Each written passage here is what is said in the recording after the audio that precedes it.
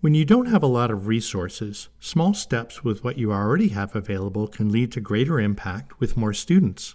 Kim Longville is a special educator and career development and occupational studies, or CDOS, coordinator at Riverside High School in Yonkers. Her in-school cafe complements the academic coursework she teaches, re-engaging youth who are struggling.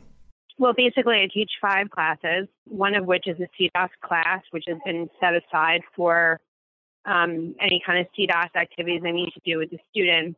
I plan and schedule events or any type of fundraisers or any of our enterprises that we're doing, which includes a school cafe on Fridays for teachers. Once a month, we do a milkshake Monday fundraiser, which raises funds for our program. We sell pizzas after school. We have a garden sale annually. So, at any given time during the day, that CDOS period is either working with kids on resumes and things for careers, meeting with other people, or planning those other events that I listed.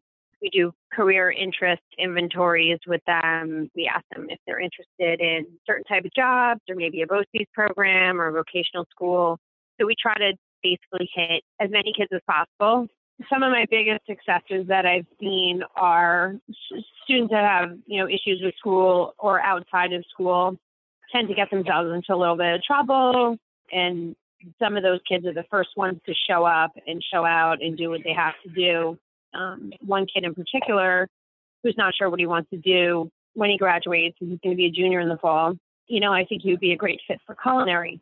And he wouldn't have known that until he started making milkshakes and working in the kitchen with us.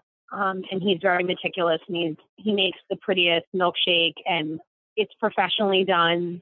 And he never knew that about himself. And I never would have known that about him either until he started working with us. This Transition Results podcast was brought to you by the TransitionSource.org website with support from the New York State Education Department.